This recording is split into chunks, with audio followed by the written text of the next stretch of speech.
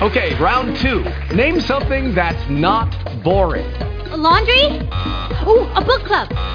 Computer solitaire, huh? Ah, sorry, we were looking for Chumba Casino. That's right, ChumbaCasino.com has over 100 casino-style games. Join today and play for free for your chance to redeem some serious prizes.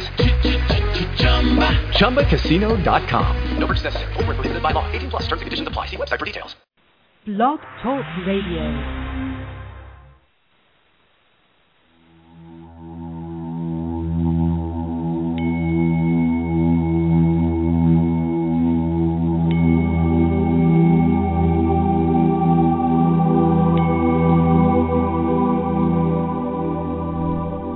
Welcome to Mind, Body, Spirit, You on Blog Talk Radio.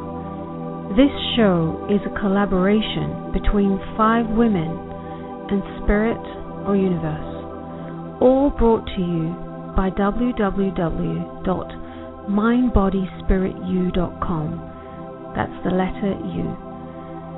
There are weekly shows on Monday at 7 p.m. Eastern Standard Time, 2 Wednesdays a month at 9 p.m. Eastern Standard Time, and 2 Fridays at 5 p.m. Eastern Standard Time, covering topics about all things healing, spiritual, metaphysical, and we even throw in a bit of science. Many of our shows include time for you to ask for assistance on your journey, and you will be able to experience some amazing healing modalities and receive guidance, authentic spiritual guidance, right here, right now. Many are aware of the quickly changing perspectives about our mind, bodies, and spirit, and that's exactly what we are here to discuss. So please join us in the spiral of life, and together we will learn, grow, and heal. Now let's get started with today's show.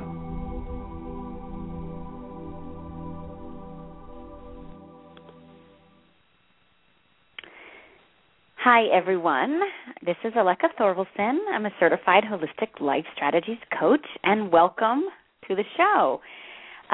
This show used to be called Food Feelings and Finding Freedom, and now it's got a new name. So I'm very excited about the name change, and we'll spend a few minutes telling you why we changed the name. But this show now is called the Holistic Health Hour.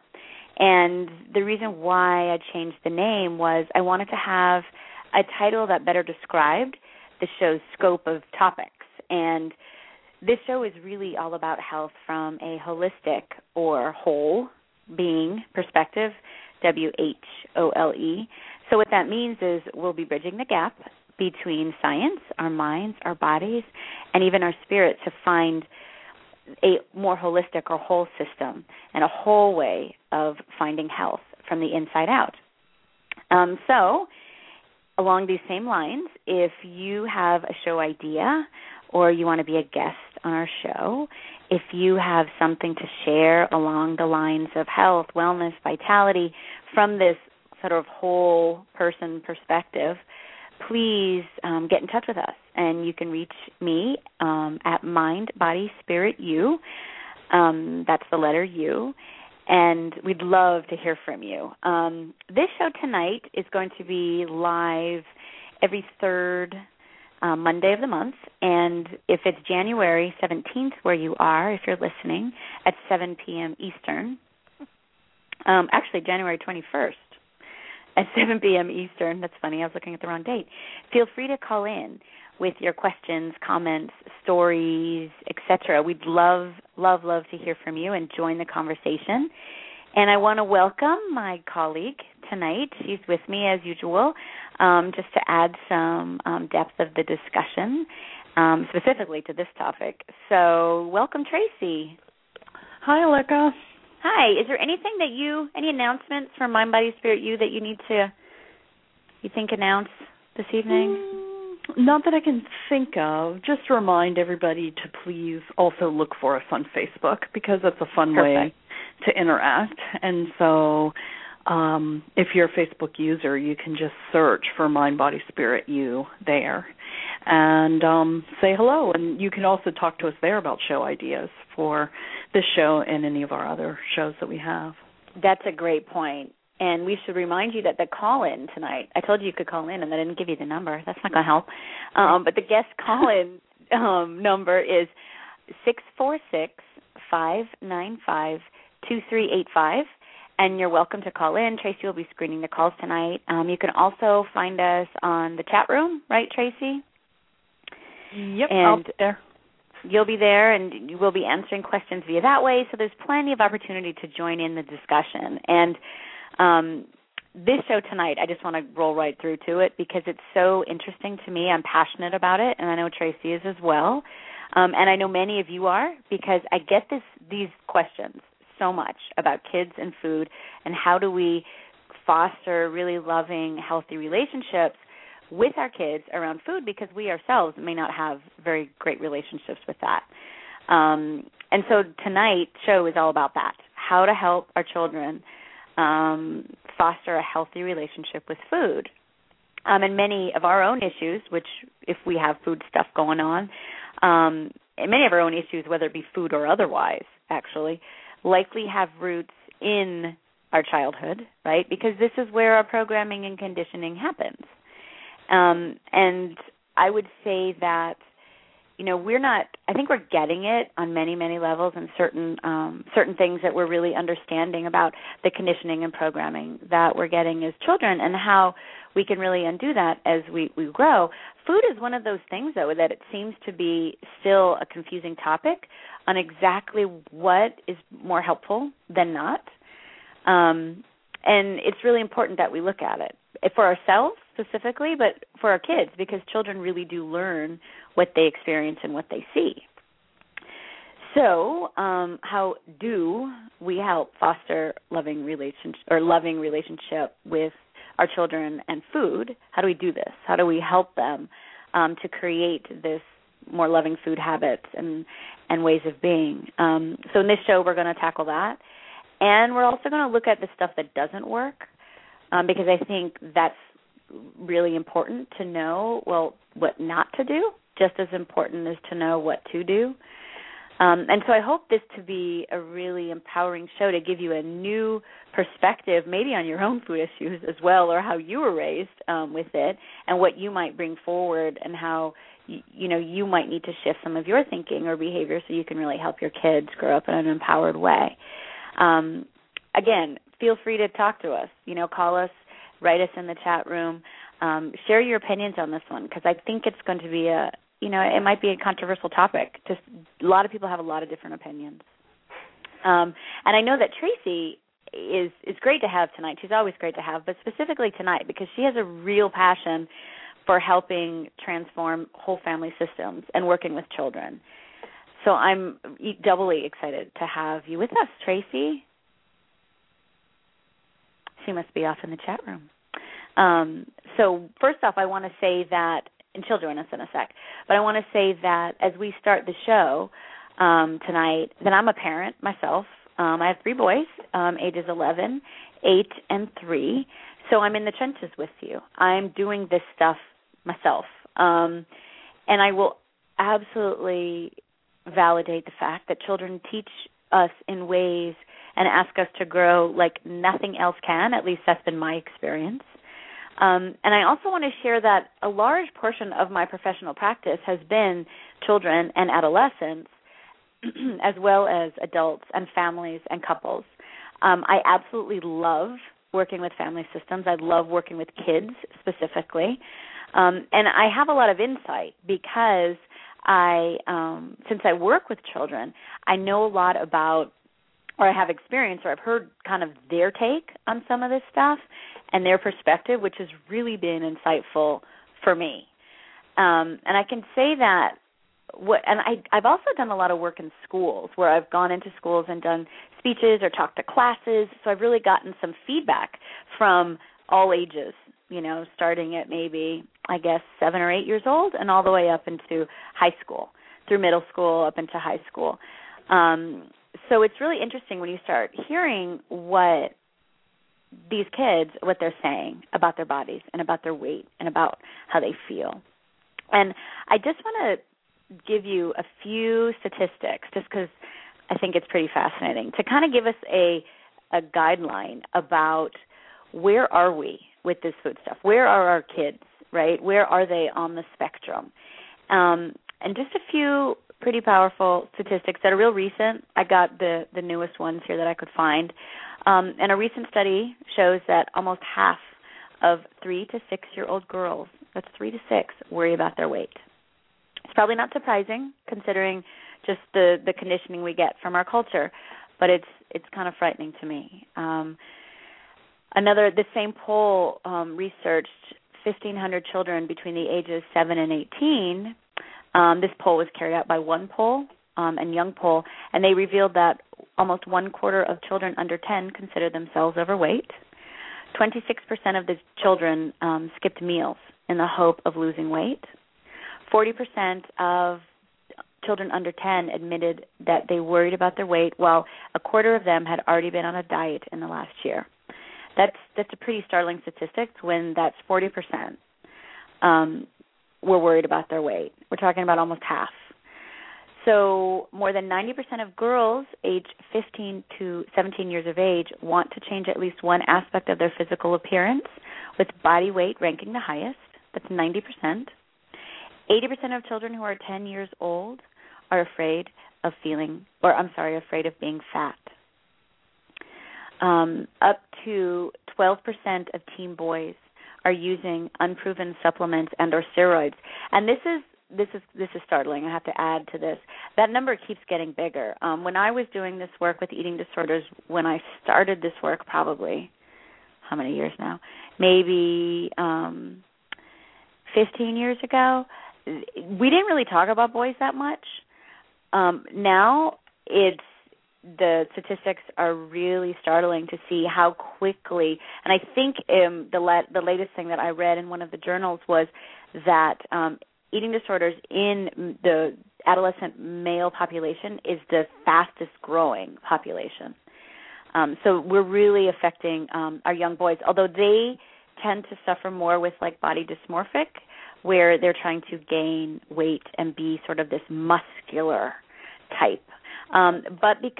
So there's that, and then there's also that sort of a trend to have sort of a thinner build, and that for men or for boys, and that's really showing up as well.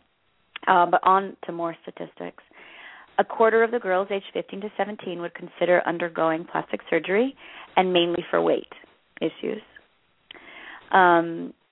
80% of 10-year-olds have dieted. That's a pretty startling statistic. I found that at another source. 90% of high school junior and senior women diet regularly. And this one gets me all the time whenever I read this one. But young girls are more afraid of becoming fat than they are of nuclear war, cancer, or losing their parents. And I found this statistic also kind of telling as well, this next one. The top wish among all girls is for their parents to communicate better with them, which includes more frequent and open conversations as well as discussions about what's happening in their lives. The last statistic we'll go with is 90 million teens in America below 15 years of age are obese, and that's 3 times more than in 1980. So we have a problem. And looking at statistics, because I've done this, I look at these quite often just to see what the trends are, and it's not getting better. And I think that in this show tonight, we can tackle some of those reasons why. If you've listened to past shows, you know that this, I never come from any issue from a one-sided solution. So we're not going to focus on diet. We're not going to focus on weight. We're not going to focus on what we need to do to fix them. And from that perspective, we're going to have to look at the whole system. We're going to have to look at the body, mind, and sort of spirit side to create a whole solution. So we're probably going to be talking less about food and more about the beliefs and conditioning of young people in general. And what do I mean by that? I mean that we adults need to be pretty accountable for our role in our children's lives, and that means that we literally have the ability to create our children's belief systems. I mean, we have to be conscious and aware of what we say to our children and what we say about ourselves and what we say about others when they're listening, because really what we say, it becomes their inner voice. And I can't remember who said that, but I've seen it attributed to a few different people, but that is so powerful to me, that what we say becomes their inner voice. So eating behavior, body image, the way our children perceive themselves and the environment is a learned behavior. It's a learned perception. And so let's just open up discussion a bit and say, let me ask you, what were you conditioned to believe about your body and about eating and about food and about what that meant, right? If you want to join us, please join in, but I'm not going to put you on the spot, Tracy, per se, but you can add to it. I can speak from my own experience that I grew up in a pretty body-conscious family where weight was absolutely important. I was very sensitive to society conditioning, that kind of stuff as well, which validated that. We all get that. Dieting was something that I witnessed, right? I was encouraged to do it. It was in every magazine. I witnessed people in my family doing it. I was advised to do it. I was put on diets when I was young, and I wouldn't consider myself, have considered myself, quote unquote, needing to be on one, even though I would think that no child needs to be on one. But I absolutely began a mindset where my body became something that I needed to control or I needed to fix. It was symbolic in some way of my worthiness. You know, it was tied. It was an extension of my worthiness. My body became focused for me. And food then became something that I felt, quote unquote, out of control with, that I had to fix, I had to control, I had to figure out. And I definitely would recognize that I lost touch with my inner guidance system. And so I think that was my experience. I'm wondering, Tracy, do you have anything to add to that or want to share? Sure, yeah. You could feel about that? Sure, you can hear me, right? I can. Sorry. It's okay. No, it was me. I pushed the wrong button on my phone earlier. But, yeah, well, it's very interesting because it sort of, for me, how it played out was that idea of what we think we become kind of deal. Because I was totally slender, you know, even probably, you know, definitely on the side of like thin or whatever, too thin almost. And I still was sort of ridiculed within my family, called thunder thighs, et cetera, et cetera. Oh, so, I had that one too. So I started and I'd get pinched like on the side of my body and that kind of thing. And my mom and I just started to believe it. And I can't remember being put on a diet, but I think it was sort of, do you want to join me? Like put out there like that. Yeah, and that's a good one. And I did. And I mean, I was like 15 years old, and there was no reason for it. None. And then just as time progressed, it was sort of like, I think I kind of, without consciously knowing it, but I think I just let go. You know how it seems like healthy women that are naturally thin and stay naturally thin, I just think that, you know, if they start to gain 5 pounds, they go, maybe I'll go take a walk, or I'm not, you know what I mean? They do something just slight to change, and then it goes back to normal. I think I might have gotten to a place where I just said, you know what? Well, I guess I'm big. That's who I am.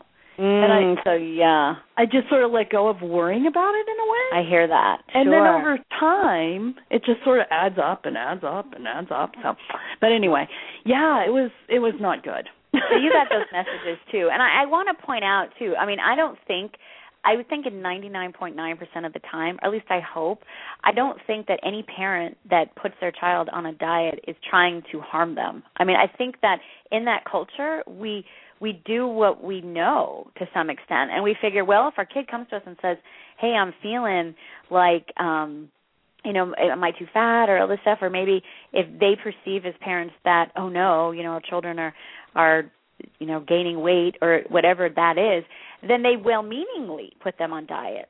You know what I mean? I think that we get this conditioning not necessarily from a place of trying to do harm, but really trying to help. And that's why I think that why this show is important, because I think that we need to talk about things that are disguised as solutions that actually are part of the problem.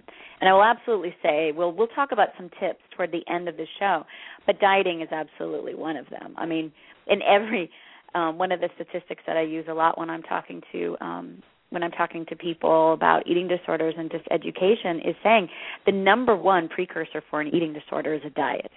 Mm-hmm. So we could get rid of a lot of eating disorders if we just did not support dieting. Plus, they don't work. And listen to my other shows to talk about that. But right.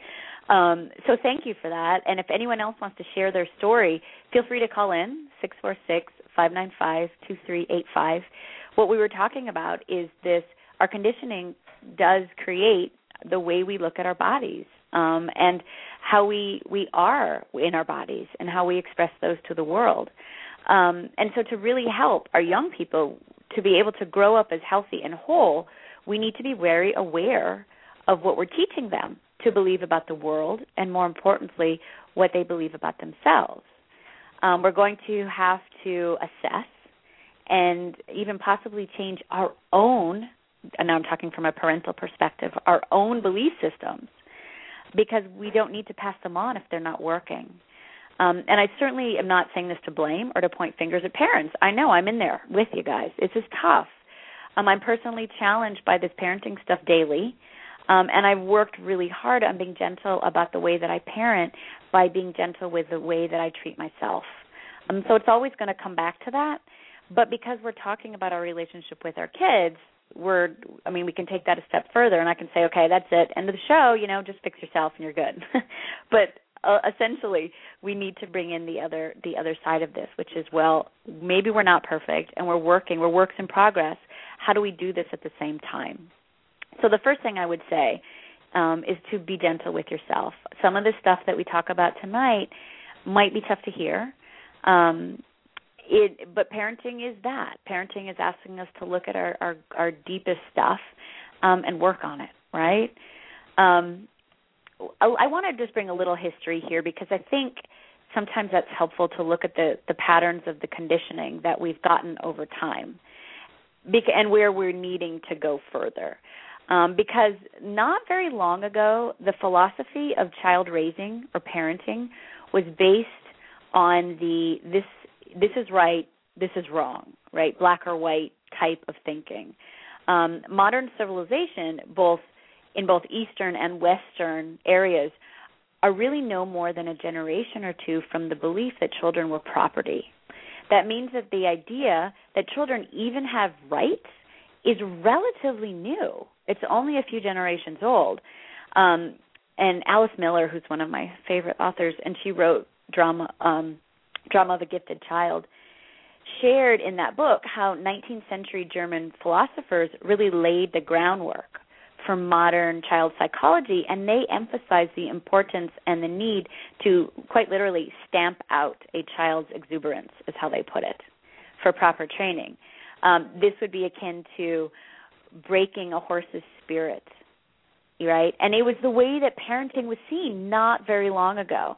So the basis of that was the basis for beliefs and conditioning that sort of created the spare the rod and spoil the child concept, right? That children should be seen and not heard. It was only in very recent history that we have evolved to the point where we define that kind of parenting as child abuse, right? And even still, we see it out there, So we're getting better. That's really good news. But I want to point that out because this gives us some perspective of the origins of where some of this conditioning and patterning comes from when we parent, so we can better understand where many of our habits and our habitual conditioning comes from, and exactly where we need to focus on change. So I want to start with the first sort of unquestioned conditional belief that I see in a lot of young people today. And that one is head first, feelings second. I think that is, we are a head-based culture. So what I mean by that is our conditioning is such that intellect often overrides our feelings, right? We're taught to value logic, typically, over intuition.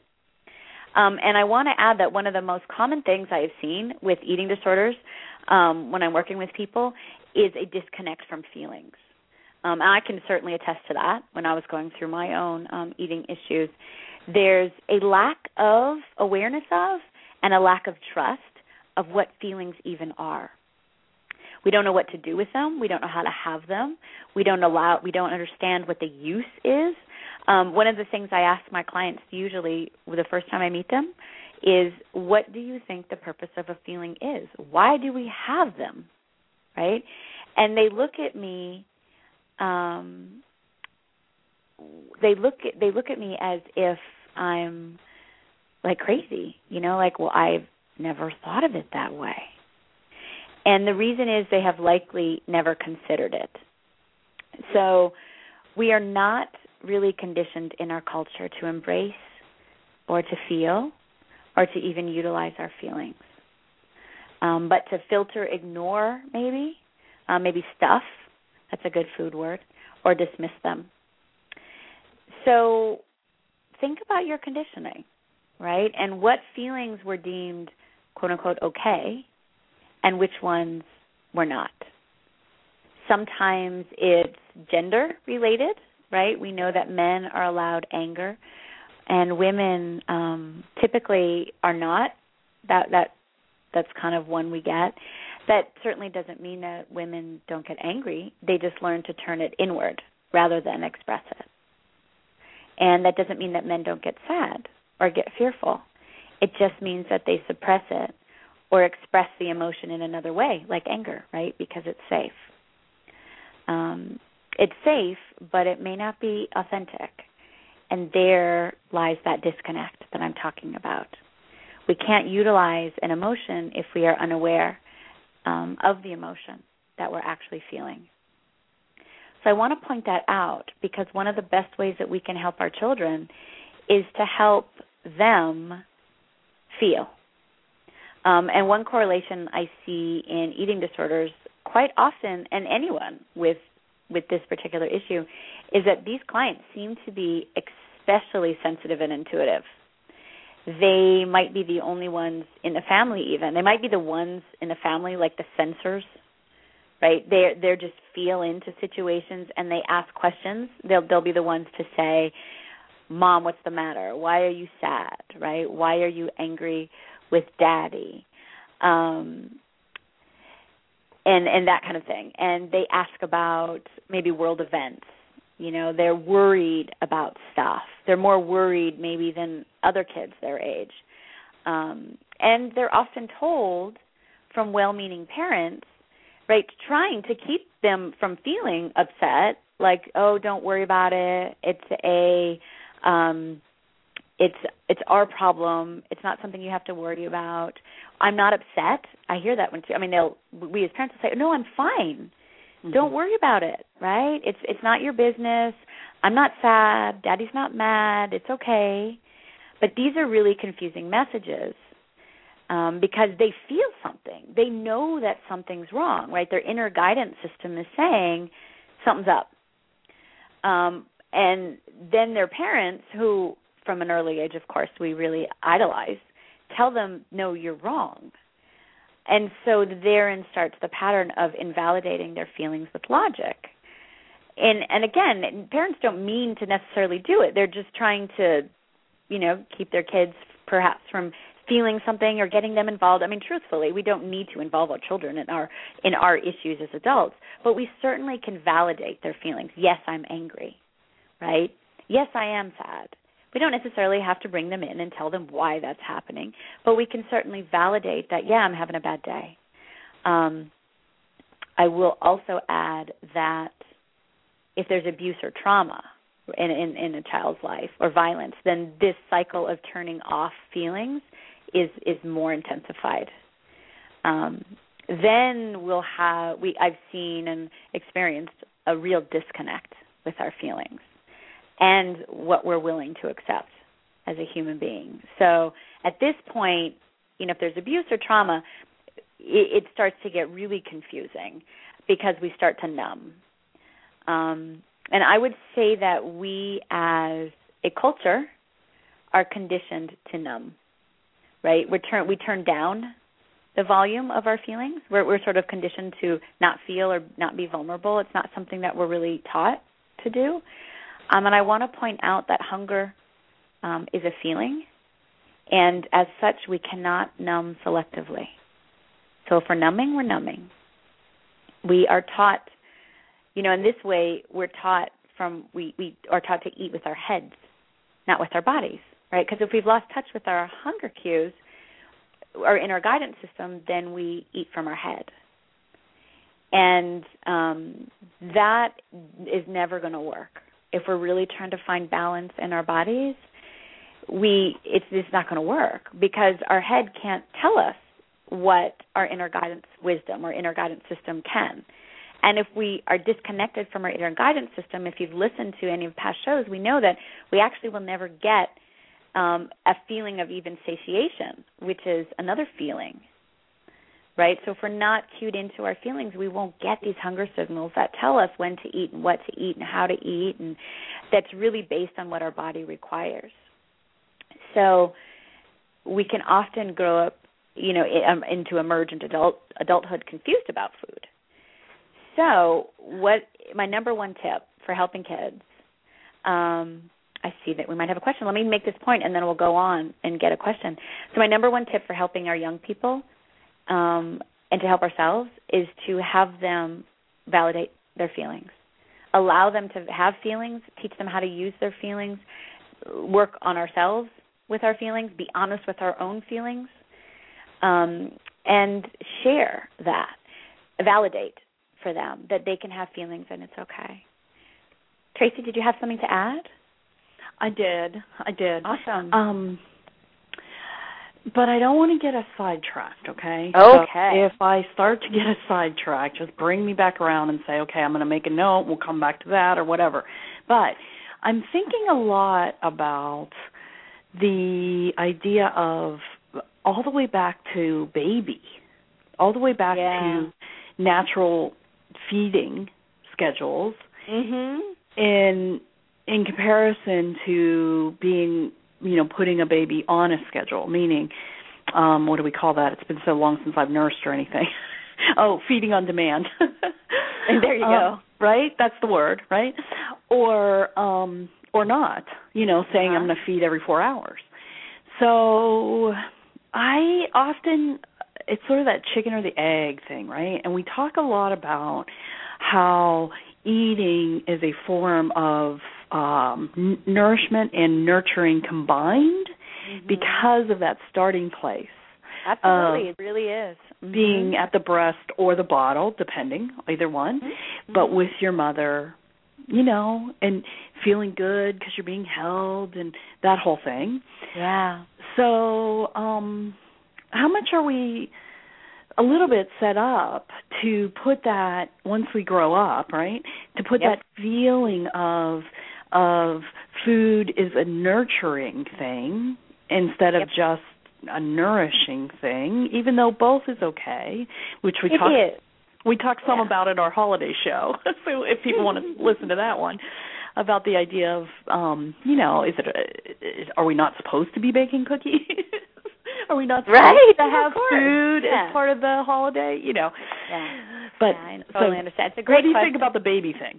Yeah, it's a great question. One I get asked quite a bit, actually, because people will say, well, if I'm not supposed to correlate, food with feeling better, then what is this thing that I'm implanted with from birth, right? Where food makes you feel better. Food is nurturing. And that's true. In some ways, it is. And food has a capacity to give us pleasure. It should. We should enjoy it. But there is a tipping point. Just like with anything, when love is love, it's not based on need, it's based on want. It's based on this balance and ebb and flow and this balance. right? When love takes on characteristics that are less like love and more like obsession or more like, how do you even say that? It feels just thicker, more attached, right? Then it takes on more of a need characteristic. Mm-hmm. If we're asking food to give us love, it can't do that. Right. If we're asking anything to give us a sense of filling up that piece of us that feels empty in some way, that's emotional, it can't do that. We can't solve an emotional problem with food. Can food be fun? Can it bring us enjoyment? Much like anything that we can do, absolutely yes. Okay. Absolutely yes. I would often ask this because I think that with nursing, and being just close to our mothers, we associate food with that feeling of comfort, right? But as we grow up and sort of individuate, especially, around age 2-ish, that kind of thing, we start to sort of separate food and nurturing in a way that's very natural. And children are allowed to individuate. Right. And so, in speaking of helping parents, whether they're in that phase, right, the early phase, but it also then continues on, how can we most help parents understand that individuating process, and how can we teach our children the aspects of knowing their body, So would it mean that, I'm asking these questions, I know what I think, but I'm asking them in question form so that for the sake here, but I know what I believe. But so the 2-year-old wants, whatever, breakfast. Okay, breakfast is done. Then an hour later, the 2-year-old wants waffles. You know what I mean? Yeah, and then I do. I have and a then 3-year-old. 1 hour later, yeah. It's crazy. To me, I would give the food. I would, but also, what? Also, should we be talking about, do you feel hungry or are you bored? I mean, should we talk about that stuff that early? Well, I can tell you my perception of that. And it actually goes along with a question that I see in the chat room here. Mm-hmm. Because we have to understand something about children, first off. And about all people, but specifically children, because that's what we're talking about, their stomachs are the size of their fist. Right. Our stomachs are the size of our fists. So if you close your fist, that's the size of your stomach when it's, healthy. Mm-hmm. So if you look at a 2-year-old's tummy, their fist, it's tiny. Right. Right? So absolutely, they're probably going to eat a very small quantity of food at a time and feel satiated. Right. They're not used to this whole concept that we have where we tend to sort of overfill or we fill up. So our stomachs are meant to fill up, but then they need to stretch, right, a little bit, so we're satiated for the next meal. Children aren't meant to eat that way. In fact, we're not meant to eat that way. We're meant to eat every couple hours as humans. That's just the way we're sort of, as our biology does best. However, with children especially, what I often do is, especially at that age, it's a great time to start asking your kids, are you hungry? What are you hungry for? What does your body want? What would give you energy today? Mm-hmm. What do you feel like? And then often, because that age, 2 or 3-year-old, is so much about being empowered, and often food can be an empowering thing, much like learning how to potty train or learning how to walk when they're a bit younger, is empowering, and it needs to be under their control. I often have a spot in my refrigerator or in my pantry where it's like their snack spot, where there's plates, little tiny plates, little things that they can put their hands on and go and help themselves to something. They can set the table themselves, they can sit down, they can have a snack, whatever, foods that they like or what you guys decide on. But it's so empowering for them to go in, get their own food, and feed themselves. I think that now this. I also want to add to another question in the chat room. I don't necessarily think that this means we eat with no boundaries, much like I don't think we should do anything without certain rules as far as codes of conduct that are appropriate. It's not appropriate to necessarily take, something, maybe you're eating chocolate pudding and smear it all over the floor every night. At some age, that's appropriate. At some ages, that becomes like, hey, if you do that, you're going to have to clean it up, and that's not very much fun. You know what I mean? So it is about having certain boundaries, and when we're eating, hey, let's stay focused, depending on the age of the child, what they're capable of doing. Let's try to stay focused and eat. But it's most depending, again, on ages. 2-year-olds are very distractible, and they tend to sort of like to do things standing up, and they like to do things in motion, and they don't have a lot of capacity to maybe sit down and eat for very long. And part of that is their natural development. Part of it is their tummies are, quite literally, they should be hungry every hour and a half, if not every 2 hours. That's their normal biology. I wanted to, you hear me breathing over here. I wanted, for everyone's sake, Aleka and I and a few people are in the chat room, but if you're not and you're listening on archive, right, I want to sort of state what the question was. This mother typed in about feeling as though she may be doing, quote unquote, some sort of harm by rushing their children if they need to get out the door to go do something. And that's what we're talking about. And the idea of saying, okay, we got to get going, go ahead and finish up. Now, she didn't say this, but I'm wondering also how many mothers, how many of us, and I'll just do it that way to be inclusive, would require a child to finish, correct? Especially I would if just you're bring it with you. That's what to be honest, I'm going to just bring it with you. I'd grab a Ziploc and be like, put here. It yeah. Mm-hmm. And then later, if they were hungry at the park or if we were at the doctor's office or anywhere, really. I mean, that's about conditioning, thinking what? That's not okay? Yeah, I mean, obviously, there's certain places that they shouldn't eat. Maybe the library. Let's go outside and sit on the grass. You know what I mean? There's certain things that are important that we need to honor other people's boundaries and our own sense of what's appropriate, what's not. But children, we are meant to actually eat slowly. I mean, we are as humans. The people in Europe that take an hour to eat, we tend to rush through things just as a culture in general. Children have something on us. When they just sit and eat and chill out and chew and sort of do their thing, that's lovely. Now, I'm realistic. I understand that, that doesn't always work that way. We have to get places on time. We have, so if you can maybe make toast and bring it with you. I've even gone so far as to bring toothpaste to make sure they brush their teeth afterwards in the car, or xylitol gum, chew some gum. You just ate that. Okay. So I think we can get really creative as far as how we allow our children to help us help them. Does that answer the question? I think so. Okay. The person in the chat room, if you have other questions, type them in. Or if you have anything to add to that. This is not a I certainly don't have a monopoly on how you should run it. I can just share what I know from, all the work that I've done with children about, and we haven't even gotten to them, the tips. We're still in the conditioning part. But absolutely allowing our children to have as much of their empowering them to make choices about what they want to eat, how much they want to eat is super important for them. Yeah. And sometimes, like all things with kids, they try stuff out. If it works, it doesn't work. They get to decide. I remember, I don't want to wear a coat. I don't want to wear a coat. I'm like, it's cold.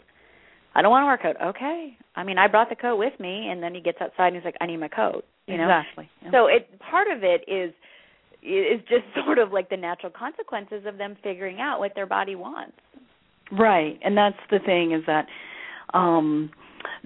nothing's cut and dry, meaning this idea of worrying that you've given yourself plenty of time, you've put the food out a half hour ahead, whatever, right before you need to leave, and let's say it's just not happening. Yeah, let's say it's spaghetti, and you can't figure out a way to take it with you. That's cool. That's fine. Do you have something, an apple you could throw in your purse? Yep. Or explaining it. It's so much about communication. I'm concerned that if you don't eat now because you're running around playing, I can't bring this with us. It's too messy, right? And I'm concerned you're going to be hungry, and maybe you don't even have an apple. Some days I'm like, oh, my God, I got to get to the grocery store. We always have peanut butter and bread. I mean, that's our mainstay in our house. I mean, truthfully, we don't make – it's like, okay, there's peanut butter and there's bread. We're good, But I'm with you on that. It's about really just trying, within reason, trying to – of course, we might have to set limits like we do with everything, but that's where we're going. And I could – go ahead. I just want to say, going with the flow of your day.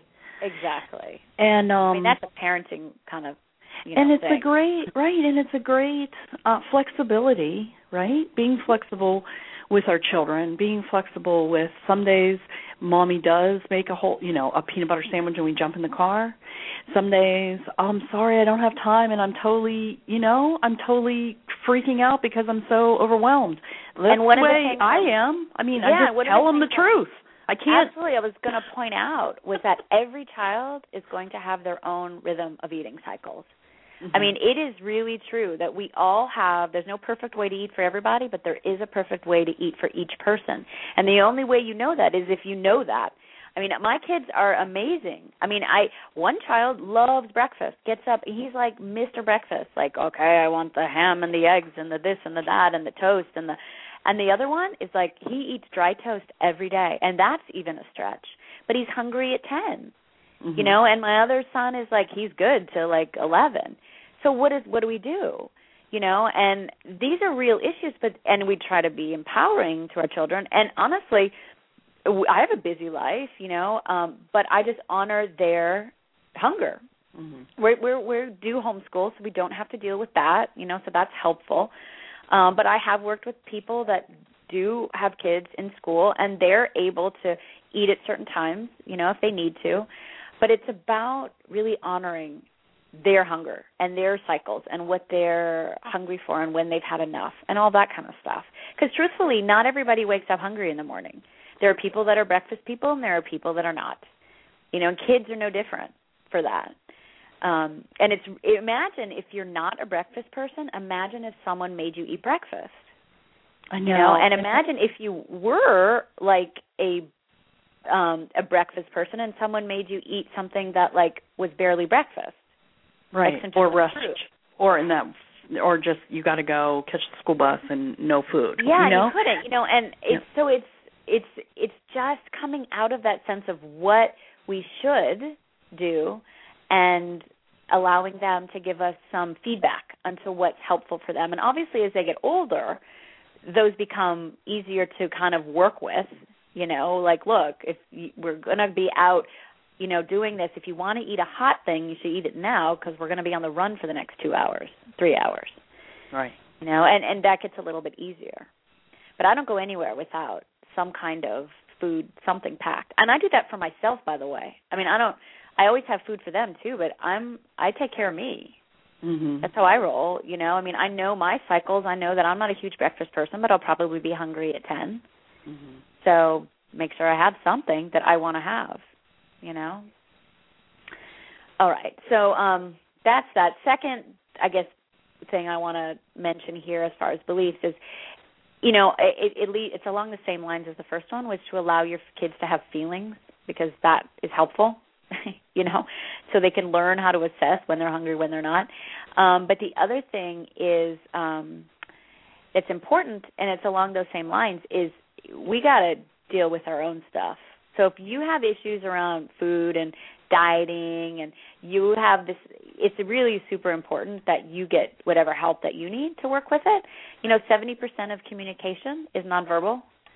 So even if you're not saying it, if you're going, oh, my thighs are too fat, or oh, mommy needs to go on another diet, or am I getting fatter, that's getting in, So do what you need to do to really get out of that and help yourself.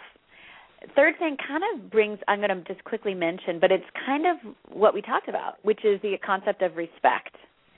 And we as parents kind of come from this place, and I'm not saying all of us, but I think that we struggle with it to some extent, like we deserve respect, right? Or it's because I said so, that kind of stuff. And this is super important. I see this a lot in children, and I hear this a lot when I talk to them, that my parents don't respect me. And I always find that really interesting. And I've talked to a lot of kids about this, and especially when it comes to eating, because it goes deeper, right, than just our parental relationship with them. It can seep right into their own self-respect. If we want our children to respect themselves and their bodies, right, and their hunger, if we want them to be empowered to honor themselves and to learn how to set boundaries, which is what we all want, then we have to empower them to honor themselves. We have to teach them respect. And we have to do this by respecting ourselves and, more importantly, respecting them. And that means when we talk about respect with our kids, it means we have to respect their ideas, their beliefs, their cycles, and allow them to think differently. It's interesting to me because when I talk to parents, I often see parents expecting different behavior from their kids than they would exhibit themselves or their spouse or their friends, right? I see a lot of parents putting pressure on their kids to finish something. Like if you join soccer, then you got to finish it. Right. Or you agreed to do that, then to get good grades, right, to do whatever it is that we're asking them to do. In fact, I see a lot of young people busier than adults they live with. And what's ironic is I'll often talk to the parents and I'll say, hey, if you join a sport or a group or, a class that you don't like, do you continue it? And they'll say, no, I stop. If I do this ceramics class and I hate it, I'm going to stop. Well, it's interesting to note that we often expect different behavior from our children. About the food thing, it's like if we said, hey, this is when we're eating, you have to eat at that time, and if you don't, then so be it. You don't get to eat anymore. Well, I would say, do you do that to your spouse? If you're making breakfast and they're not hungry, you don't say like, well, if you don't eat now, you're not going to be able to eat till noon, so you better eat now. Mm-hmm. Right? So I see this a lot, and it's kind of a deep topic, and this is the last thing I'm going to bring up so we can discuss it. There's more here, and we'll probably just continue the next show because it's so big. But I really think that it's important that we allow our children the same respect that we allow other people, especially other adults. I mean, I really do. I don't. This does not mean that we're pushovers. This does not mean that we don't have consequences, natural consequences and that kind of thing. But punishment isn't really effective from a behavioral, psychologically, studied. Punishment isn't effective. You can ask anyone that studies people, and shaming will always lead to rebellion every time, or worse, things. So, that does not mean that we don't have consequences. And our job as parents is to really help our kids make the best choices. But to do that, we have to empower them, and to do that, we have to trust that they can, right? So much of, I think, of some of our parenting involves young people kind of being conditioned to believe that they know less than we do, or know that we know more about what they need. Like, we think you should eat breakfast at this time, or we think you should eat more of this or less of that. And we really don't. I mean, we really don't. So I think that's a huge point that I want to make about children with eating issues and the way it all kind of correlates, because eating issues, and all of our issues to some extent, but that one in particular, really is about being respectful of our bodies and being respectful of ourselves. And kids can't learn how to do that. Children don't learn how to do that unless we are respectful with them, and I see that. I'm not perfect by any means, just as my kids, but I am honest, and I know that we have, guidelines, and when I work with parents, I always ask them, be respectful. Everybody. That means you too, right? So if we're telling our children, don't yell, don't be snotty with me, right? Don't talk back to me. How often do we do that as parents? And if we have to be held accountable to the same standards that we ask of our children, no matter what that is. We don't necessarily, and we'll talk about this further maybe next week, but it means we're all striving for the same standards to some extent.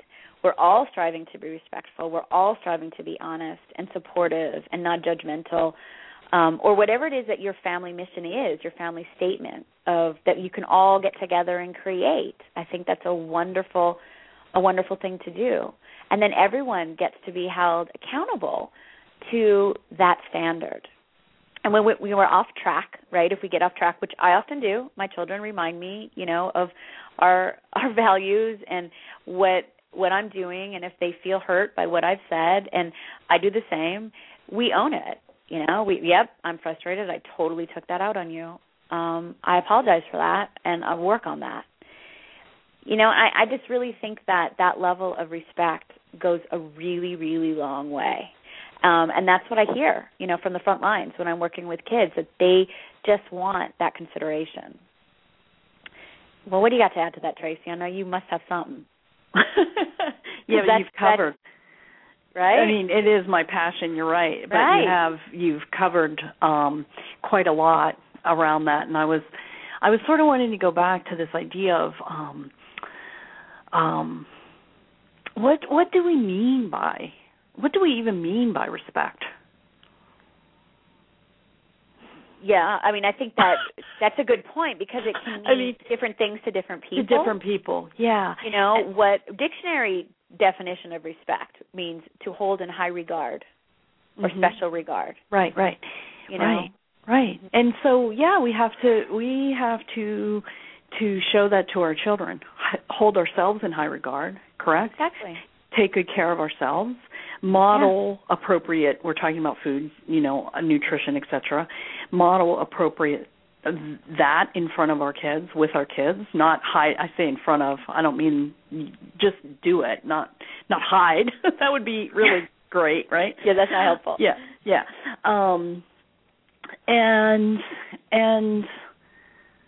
And allow them to do the same. So this idea of, and I know we only have a few minutes. Do you think we should go over just a bit? I don't know, because I only have a few things to say, maybe even like 10 minutes. Okay. I don't know if we can. No, we could switch it, yeah. We have to change which I can do if you want me to. But,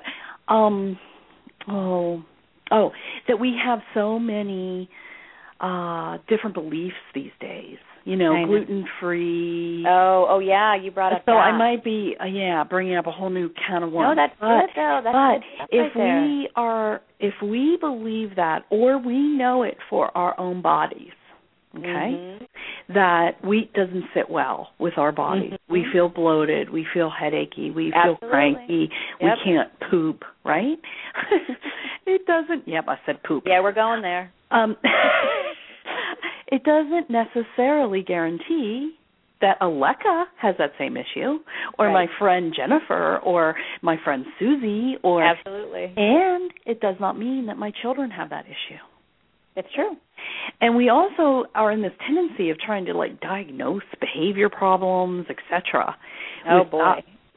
I know, I'm sorry. With diet things. Okay. And it can be and it can't be. It can be. It can be, yeah. Certainly can be. And we know, we notice it as moms, they ate Skittles and now they're bouncing off the walls, right? Is it the food dye? Yeah, probably, whatever. We know these things. And what I do in that case is share that information, The food dye could be possible. What do you think? And we talk about it. Now, I'm glad I said that, because it sort of shows what I mean by respect, is communication. I like that. I really like that. And allowing people to be different is a respectful thing. Right. Yeah, I'm gonna go. You that. talk for a minute. I'm going to go change the show so it won't cut us off. No, I agree absolutely with what Tracy is saying. And along the same lines, I have to speak from my own perspective, because I have one son that's actually very, very sensitive to dairy in particular. He just can't eat it, and we respect that as a family, but we also don't let it ruin our day. I mean, we get pizza and he just gets it without cheese, and it bums him out at times, but we work through it, and it's something I respect, but I don't create oh, poor you either. I don't want to create a story about that. It's like, hey, your body doesn't like dairy right now. That's just how you're wired. I'm wired that way. My other son can eat his weight in cheese, and he's got no problems. It just is what it is. And I think that, as Tracy brought up, which is so great, is that's part of respect, of allowing them to find what foods work for them, what foods don't work for them, and that even can change. I absolutely agree with that. As far as one of the other things that she mentioned is, I want to talk to it for just a minute, but it's going to kind of tie into some of the tips that I have about children and food, and some healthy sort of remember this kind of things that you can take from this talk tonight. And that is just even healthy food, like this concept of, well, we don't want them eating this. And I know, in certain circles we can be like, well, we only eat this kind of food, or we don't eat that kind of food, or this is healthy and this isn't. And it might ask us to expand our own definitions of what's healthy and what's not healthy. If we're eat no sugar and or we're all vegan, or what if we have a carnivore for a child? That can be really tough. I, for one, don't like meat. It's just the way I roll. I don't necessarily do it for moral reasons, although it's there. I just find it doesn't work in my body. But my son, he is that. He has a body constitution of needing meat. And so I've had to, work through that in my own way, being respectful of myself, but also being respectful of his choices, and come up with a compromise that seems to work for both of us, meaning when my dad is here, he cooks a lot of meat for him, and we go out and get that if that's what he's needing, and I can cook certain meats and feel comfortable with it, so maybe I'll try that. But it all comes back to that same level of respect. Is there anything else you wanted to add to that, Tracy? Are you back with us? I am. Okay. I am. Does that answer the question? Yeah, exactly. But yeah, I think that that's something that is very important in regards to, we have our beliefs, and as moms we believe that we are correct in, we notice that cheese doesn't do well in our son's body, right? Because we're experiencing it, whether they're puking or there's something, or their tummy hurts, right? Right? And then I still, for me, I would talk about it with them and not just say, you're not allowed to have it. And why is that? Okay. If they were allergic to peanuts and they were going to go to the hospital, totally different deal. Because I know that moms could argue that. And they should. I mean, that needs to be, of course, when we're talking safety, it's safety, those are different boundaries. Yeah, right. Of course. But I know that there's probably maybe people that are going to listen that think, well, if I know my son is going to have a stomach ache over cheese, I'm not going to, quote unquote, allow him. And that's okay too. I'm not saying that's wrong. I mean, it's about your level of what your family deems respectful.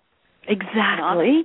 Yeah. Exactly. I'm not deeming anything wrong Absolutely. either, but I'm asking for, if you feel that way, to look at it from all the different perspectives, and that we want to help our children know their own bodies, right. And that's where communication comes in. I agree, and asking them, is what you're saying. Giving, and pay attention, right? Go ahead, go ahead. I want to share with you that this is what I've noticed, and this is my concern, and in the sense of this cheese aspect, right? We know it's not going to hurt them to the point of needing a doctor, right? It's not that kind of safety issue. And then even check in with them. Well, how are you feeling? And what did you notice? I mean, I've worked with kids that have pretty severe allergies, not anaphylactic allergies. Obviously, that's another thing entirely. We need to be very careful of that. Peanut allergies or soy allergies or something that causes anaphylactic. We're talking life or death stuff, right? However, I've had people that have had, asthmatic reactions that it's interesting. As the child changes their belief, I'll often ask them, do you think you're ready to eat that? How does that feel to you? They're older now. They're not like 2 or 3. They're probably maybe 8 or 9, 10. And they'll say, I think I'm ready. And 9 times out of 10, they don't have any reaction. It's kind of interesting how that works. I mean, so I do think that even if they are sensitive to something, allowing them to have the choice. Like, I never tell my son he can't have milk. He just doesn't because he knows how bad he feels when he has it, and he's 8, and we figured it out just a bit ago, and it's really his choice. Right. I mean, if he feels like having diarrhea, it's his choice, and he's like, I don't want to go there. And I just think this is what that sets us up for the healthier choices as we go along. I agree.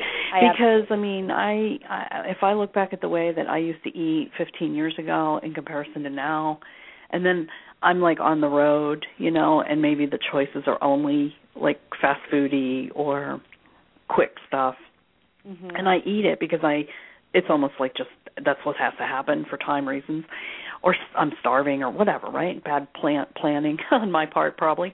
I just feel it. I'm like, ugh.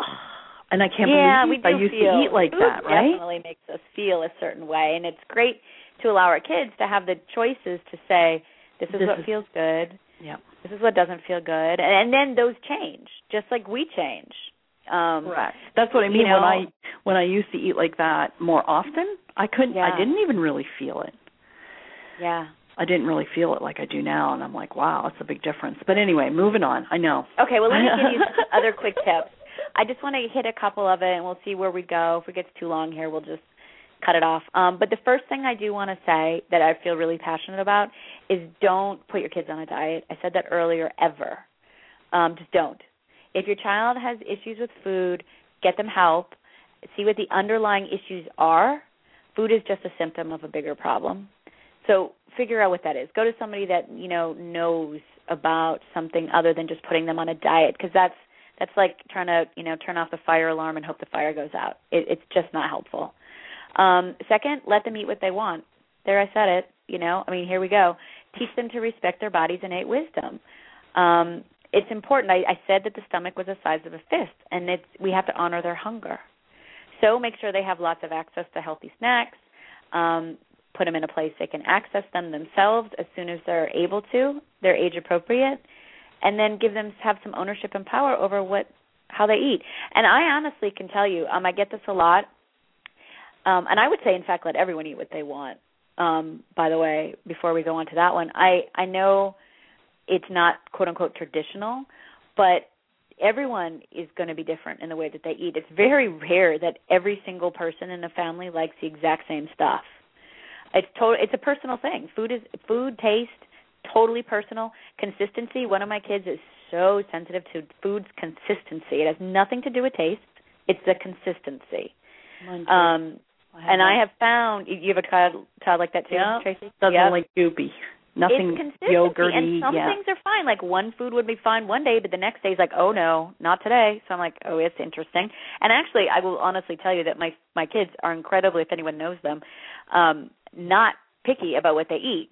Certain things they eat a certain way, but they really eat pretty much, besides dairy, my one son, they pretty much eat the way that they want. Very balanced. They eat everything from seaweed to, whatever.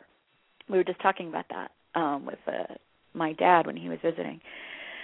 So we gotta respect what their hunger is, what we're hungry for. As I said, one of my sons is a total carnivore. He's always been that way. And my other son, he must have had past lives like in Japan, because that's all he likes to eat. He likes sushi. He likes fruit. He likes vegetables. He likes rice. He likes nori. My other son is like, what? We just discovered miso soup. He likes noodles. He's like, that's how he eats. He eats crazy stuff adults probably wouldn't eat, but that's, that's what his body wants. So as a parent, what do? Right? Because now we're in like, how many meals am I making every day?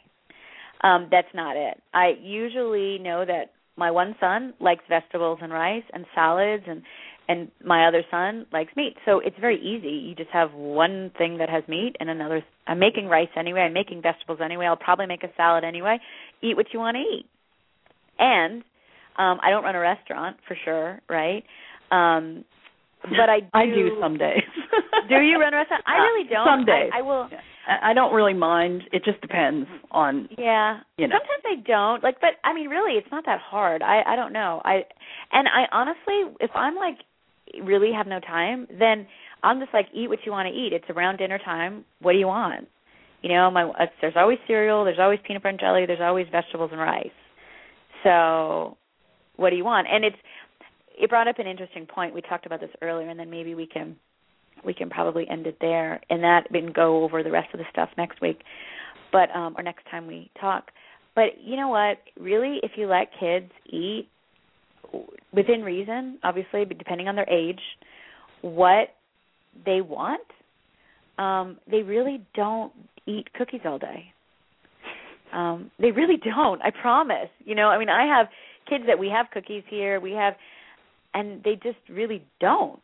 I mean, it's bizarre. They'll go, I'll watch them, because I grew up in such a food-phobic, weird, ritualized, you can only eat certain things, certain times, you have to eat this, that it was totally foreign to me, and I was kind of doing this as kind of an experiment, like, I'm just going to let them eat what they want, and it's amazing to watch them. They'll go in and eat, and we have candy, we have this, we have that, and they'll just go in and eat. Like, I think I feel like lettuce.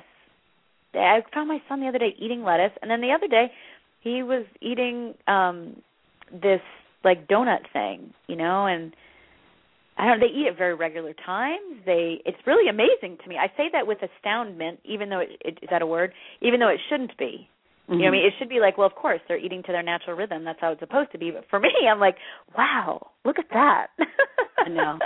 Look at them go. That's amazing. You know what I mean? That too. Yep. Yeah. So that's your experience too, right, Tracy? I mean, really, if we let children to honor their hunger, they really don't eat Skittles all day. Exactly. Yeah. Yep. Yeah. And there's always, the same thing like with a bag of Halloween candy. Maybe that first night they'll go a little crazy, but then that's that. And I know one, this is not that long ago,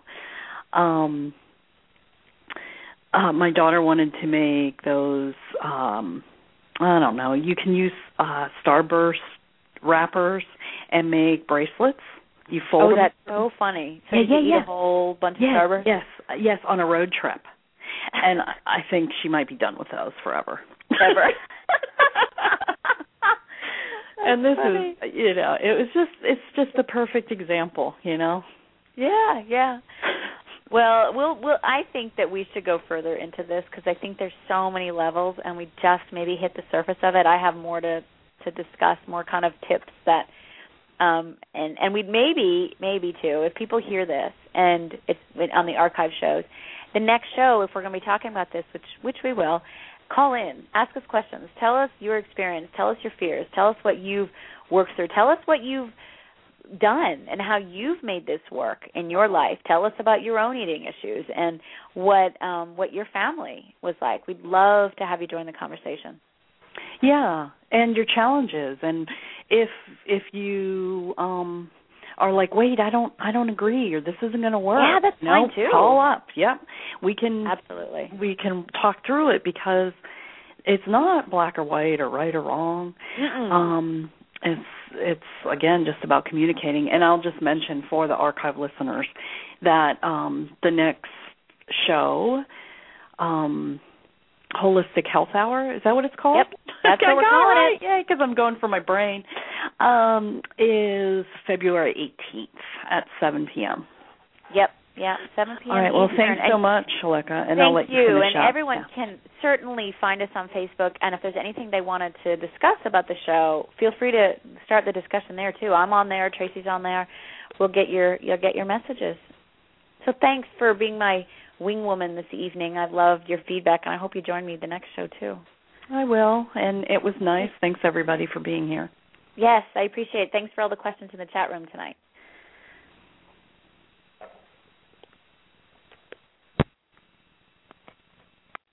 Hey guys, it is Ryan. I'm not sure if you know this about me, but I'm a bit of a fun fanatic when I can. I like to work, but I like fun too. It's a thing. And now the truth is out there. I can tell you about my favorite place to have fun. Chumba Casino. They have hundreds of social casino style games to choose from with new games released each week. You can play for free anytime, anywhere. And each day brings a new chance to collect daily bonuses. So join me in the fun. Sign up now at ChumbaCasino.com. No purchase necessary. VGW Group. Void where prohibited by law. See terms and conditions. 18+.